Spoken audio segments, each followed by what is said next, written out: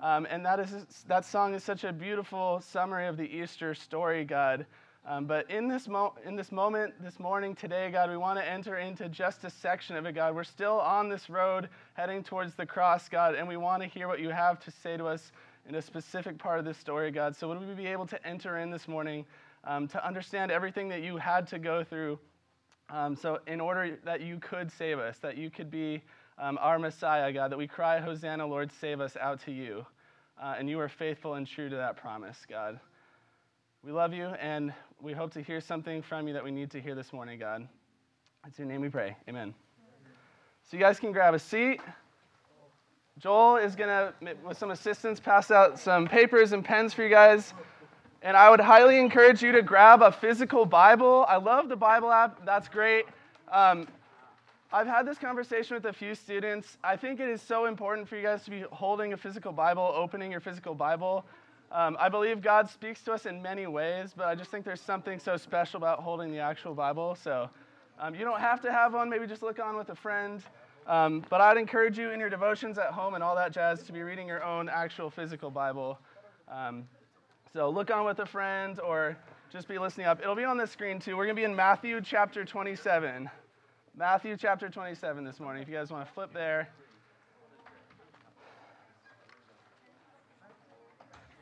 All right, so to get us started this morning, Joel kind of stole my thunder a tiny bit because I was going to talk about Palm Sunday. But you guys are really smart. You're familiar with Palm Sunday, so you know what that's about.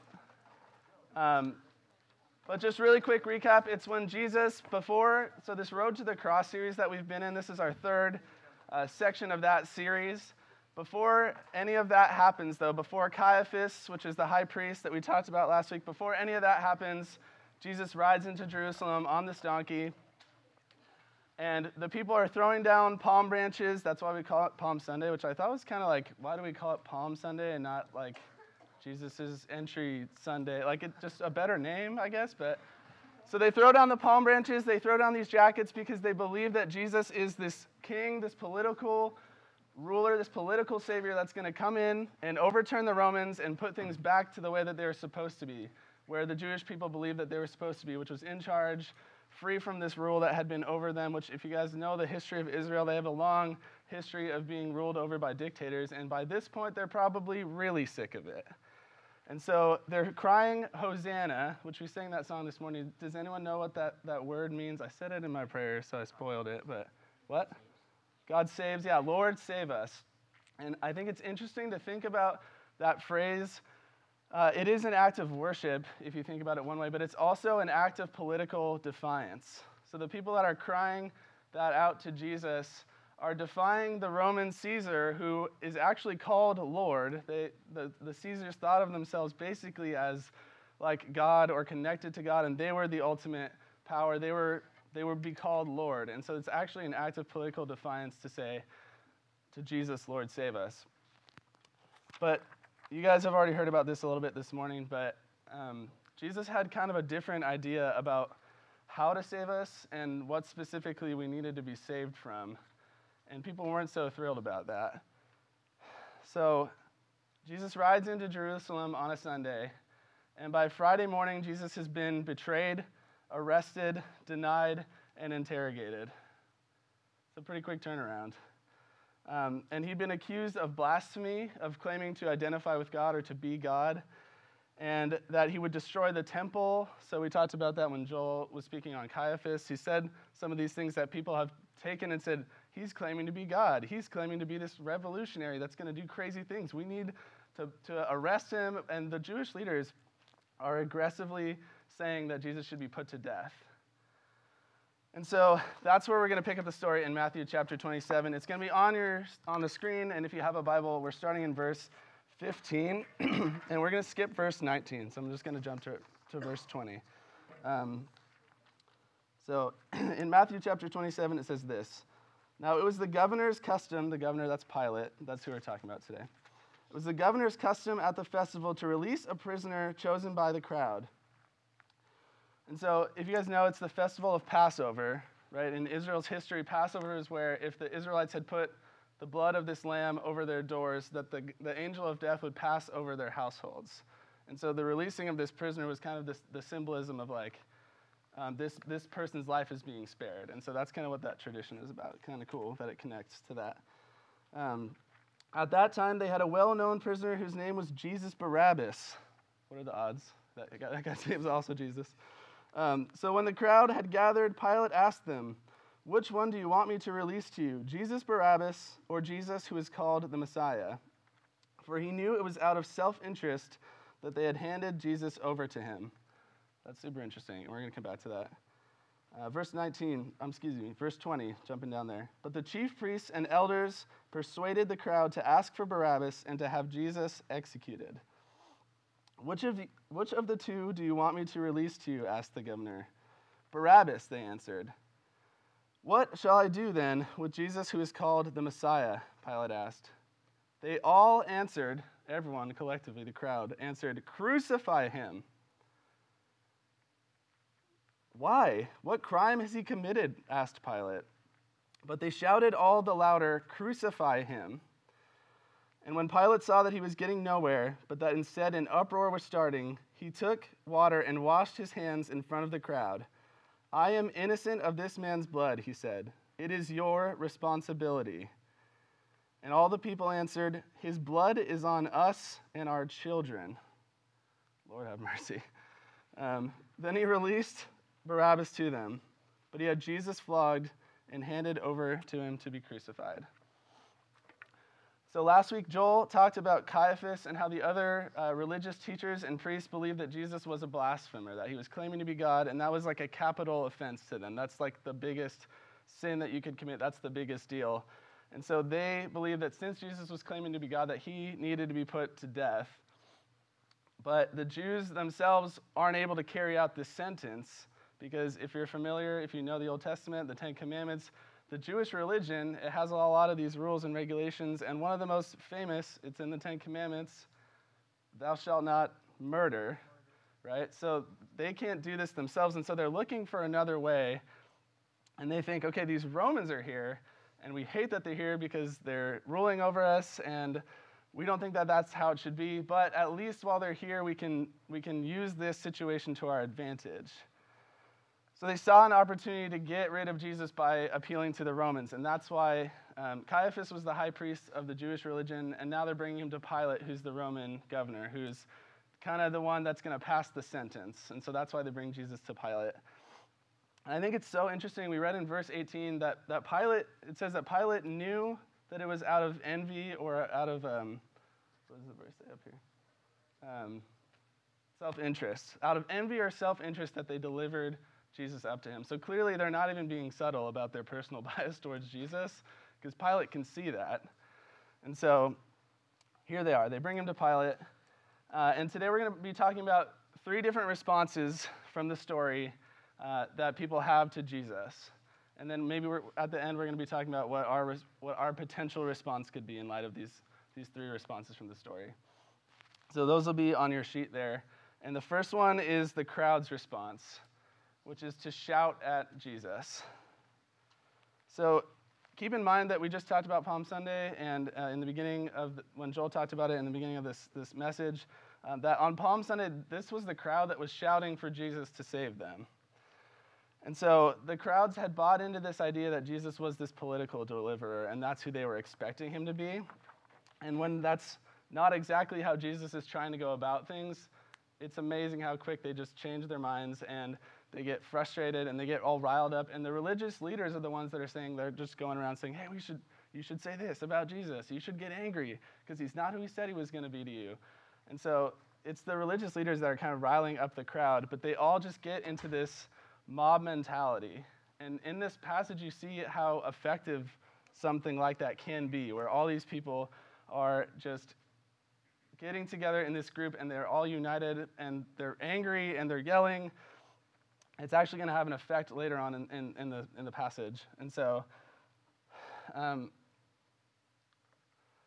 just for a little perspective, I thought this was interesting reading through the story too, that they're literally so angry, they get so riled up that they're willing to have an actual well-known murderer be released back into their community rather than have Jesus, who's like this, he's just healed people, he's taught, and maybe he's making some crazy claims, but he's not a murderer. But they'd rather have this murderer kind of come out into their midst.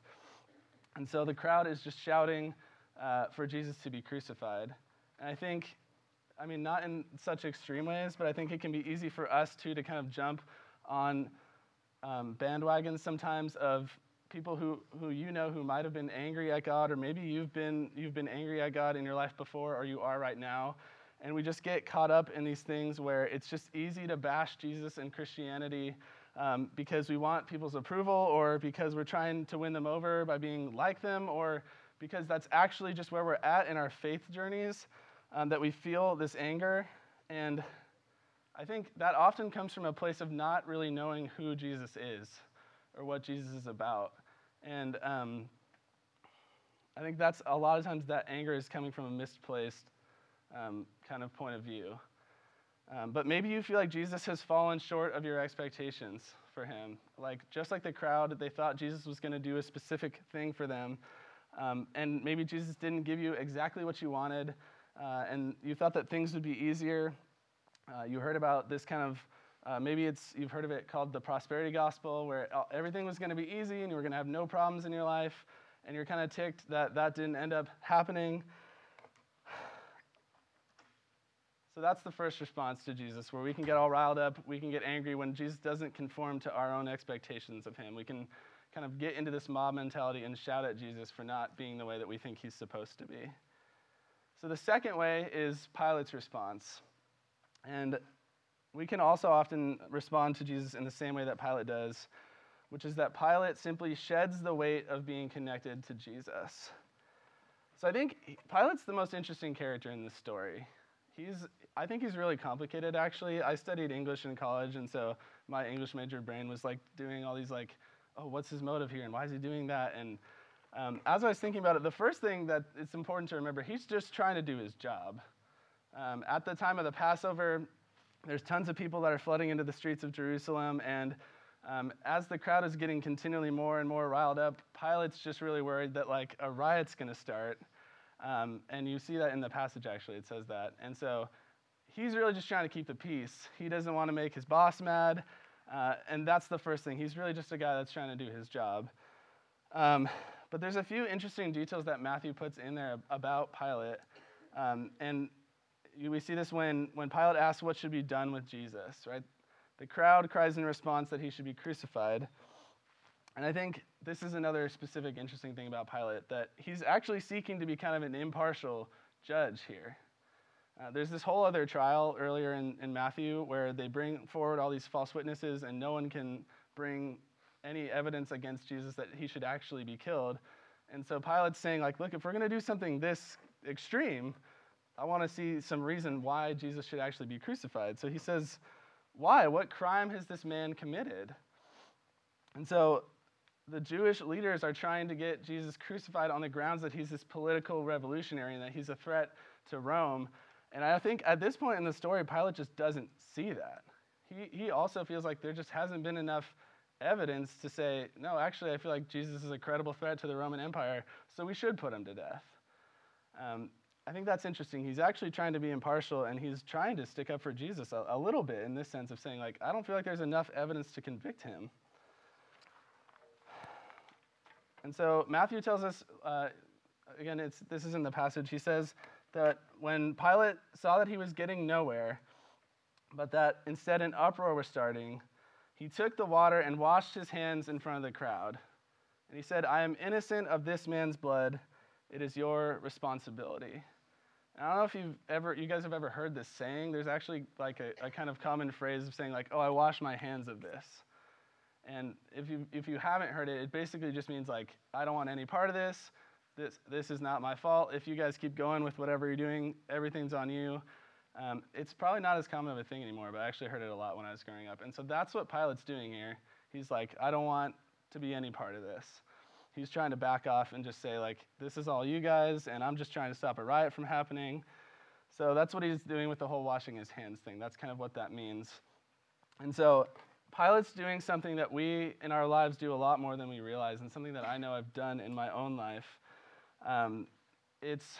So he's letting kind of the opinions of others affect his actual view of Jesus. He is kind of passively choosing to not decide for himself who he thinks Jesus is or what Jesus has done because it's too costly to his reputation and his social position, and he's just trying to keep the order. So he doesn't want to like have any kind of connection to Jesus because he feels like there would be a cost if he was to stick up for Jesus. He feels like things would go wrong. And I think that we can also be this kind of passive way in our own relationships with Jesus. I don't know if you guys have had these seasons where once in a while maybe you'll hear a song at Sanctuary or in Well that really moves you, or you'll hear a sermon or a message that just like it's something that is exactly what you needed to hear. So you feel really motivated in these moments of your faith where something just really hits you hard and you feel like you're motivated, and then you do the whole camp thing of like, I'm going to go out and do this every day. I'm going to read my Bible. I'm going to do all these things. But then that temptation pops up again, or I don't know, you just would rather be mean to your family because it's so much easier than being nice to them, and after all, they're your family and they have to love you. Or you just want to cuss as much as the people on your sports teams do because you want to fit in with them, and you don't want to have to stick up for Jesus because that would be costly to your reputation. It would cost too much for your own agenda, what you're trying to do, what you got going on. And so you kind of just back off of Jesus and let other people have their own opinions about him. You're not really going to stick up for him because that's too costly for you. And I know that is something I've definitely struggled with. Even though I went to a Christian high school, there was times in my life where I kind of just backed off of Jesus and kind of let other people walk all over him. And so a third specific response, it isn't actually from a specific character in the story, but I thought it was interesting reading through this passage again. This is one of those passages where if you've been around long enough, you've read it and it starts to like maybe not affect you as much. But this is something I noticed this time, is that where are people like Lazarus and Mary Magdalene and just like all the people that have been healed by Jesus? They're not in this story. And I thought that was interesting. So it's what I called the unwritten response, which is that it's being silent in response to those who ask who Jesus is. And I think that there's tons of people in the crowd, too, that maybe they got just caught up in being riled up or angry, or maybe they're just standing there not doing anything. Because there has been all these people that Jesus has affected their lives. He's changed their lives for the better. But for whatever reason, they're just choosing to remain silent. And I felt like reading through this story again, I noticed that silence is just as much an act of condemning Jesus to death as verbally accusing him is. Because they're not doing something to stick up for Jesus, to save Jesus, when they could have said something. And so I just want to end by talking about what our response is going to be today. Because I think, if we're honest, all of us have made one of these choices at some point. Maybe recently. I feel like in my own life, I've made all of these choices so far, all these things of being silent or being passive and just kind of backing away from Jesus, or just shouting at Jesus, being so angry at him that I didn't want him to be any part of my life. And so maybe that's where you guys are at this morning. Maybe you're just really over Jesus and he hasn't done for you what you thought he was going to do for you, so you're just shouting at him, maybe just emotionally, maybe just in your head, maybe when you're alone in your room, you're just shouting at Jesus, and you don't want him to be a part of your life. Maybe that's the decision that you're making, and that's okay. And maybe you felt a connection with Jesus, and you've admired what the church is trying to do in the world, and then you just find out that it's too costly to be a part of what Jesus is about. You'd have to give up too much about the way that you're living your life, the way that you think that things should be done, the control that you have in your life, and you've just chosen to kind of back away because Jesus, being connected to him, would just cost too much for you. And maybe that's the decision that you've made. Or maybe you've just stayed silent because you're not sure about Jesus, or you have a lot of questions and doubts, and you're wondering if the crowd or the religious teachers or Pilate had a valid point about Jesus. And you're just not exactly sure, and so your response has been to just kind of wait it out or be quiet or just come to church and just sit here and then go home, and you're just wrestling through a lot of things. And if that's you, I'd encourage you, go talk to your counselor. They want to be talking to you about those things. And the scariest place to be when you're in the midst of all those questions is alone. And you can be alone in a group of people like this because you can hide it really well. That you're either that you're angry at God or that you have all these questions. You can put up that mask and you can kind of get away with it, but I'd encourage you not to, because it's just more costly in the long run if you're not dealing with those things that are happening in your life. And so this is my challenge for you guys this morning. This is what Jesus said to the disciples that he calls in the Gospels. He just tells them simply, come and see. He invites them on this journey of discipleship with him to see what he's about, to see if he is who he says he is. And I'm willing to bet this has been true in my life, and I'm hoping and pretty sure that it's true in all of your counselors' lives as well, that he has proven himself time and time again that he is who he says he is.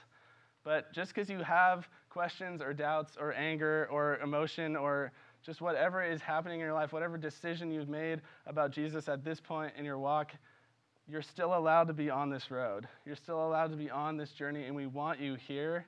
At Trinity, like the high school group, I think a core value that we have is community, and we believe that life is better lived when we're together.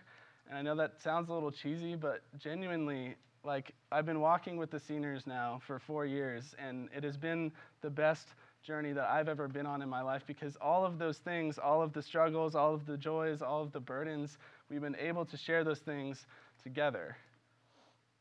And so this is the last thing on your sheet. This is our potential response this morning, because if you want to make, if you just want to make another decision, if you need kind of a new opportunity, if you need a recommitment, and I think about that word in terms of like camp, and I wanted to say this to you guys. God put this on my heart, and it's just something that's really important to me, that like you don't have to wait until camp to make that decision. It's my personal conviction that you make that decision to follow Jesus every day of your life. You get out of bed in the morning and you start all over again because you know that you failed the last day, but that Jesus has already given you grace for that, and you commit to following him every day of your life. And so I believe that our response should be to seek Jesus with our whole lives. And that's a really broad concept. That's a really broad idea. But I just want to encourage you guys that if you are in that place of not having answers for your questions or answers for your anger or whatever it is that's going on, it doesn't come all at once. But if you come on this journey, God will begin to reveal to you. He'll begin to reveal to you these things, those answers. He'll begin the healing process, and it all happens on this journey that we're on together. And I'd encourage you guys to walk with us. That's why we're calling it the Road to the Cross. That's what the series is called, because it is an active process. It's a journey that, it necessitates us being actively involved in it. So whatever place you find yourself in this morning, I would encourage you to continue walking alongside your counselors and your class and all of us here at Trinity High School Group. So we love you guys, each and every one of you, wherever you're at this morning. You are welcome here. It is our hope and prayer that whatever response you've had to Jesus, whether that was a long time ago or recently, or you want to make this new commitment to seeking him every day, you belong here, you have a place here, you matter to us. You matter a heck of a lot to Jesus, and we're going to talk about that on Friday. If you guys come, again, if you're on this journey with us, we're walking into Holy Week now, where we're going to be just talking about the most difficult week of Jesus' life and what it cost him to be in a relationship with you and how much he loves you. And we're going to talk about all these things this week, and I'd encourage you to come see just how much of a priority you are to Jesus. So come check that out with us this week. We'll be going to all those services. And if you guys need prayer or anything for whatever situation you're in right now, there's not a ton of counselors, but we'll be here to stick around and pray for you. So we love you guys, and just let me close this out in prayer. God, thank you so much that whatever response we have given you before, God, whether that is anger or silence or just kind of backing away because we feel like it's too costly to be connected to you. Wherever we're at, God, or if we've chosen before and are choosing today to continue to seek you, would you just love us wherever we're at? Would you just bless us?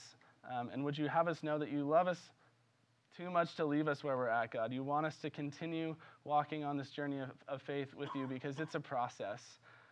And we know that we have a safe space here to express those questions and doubts. Yeah, God, and you love us, and we can't wait to see just how much as we hear about just the rest of this Holy Week. And we love you.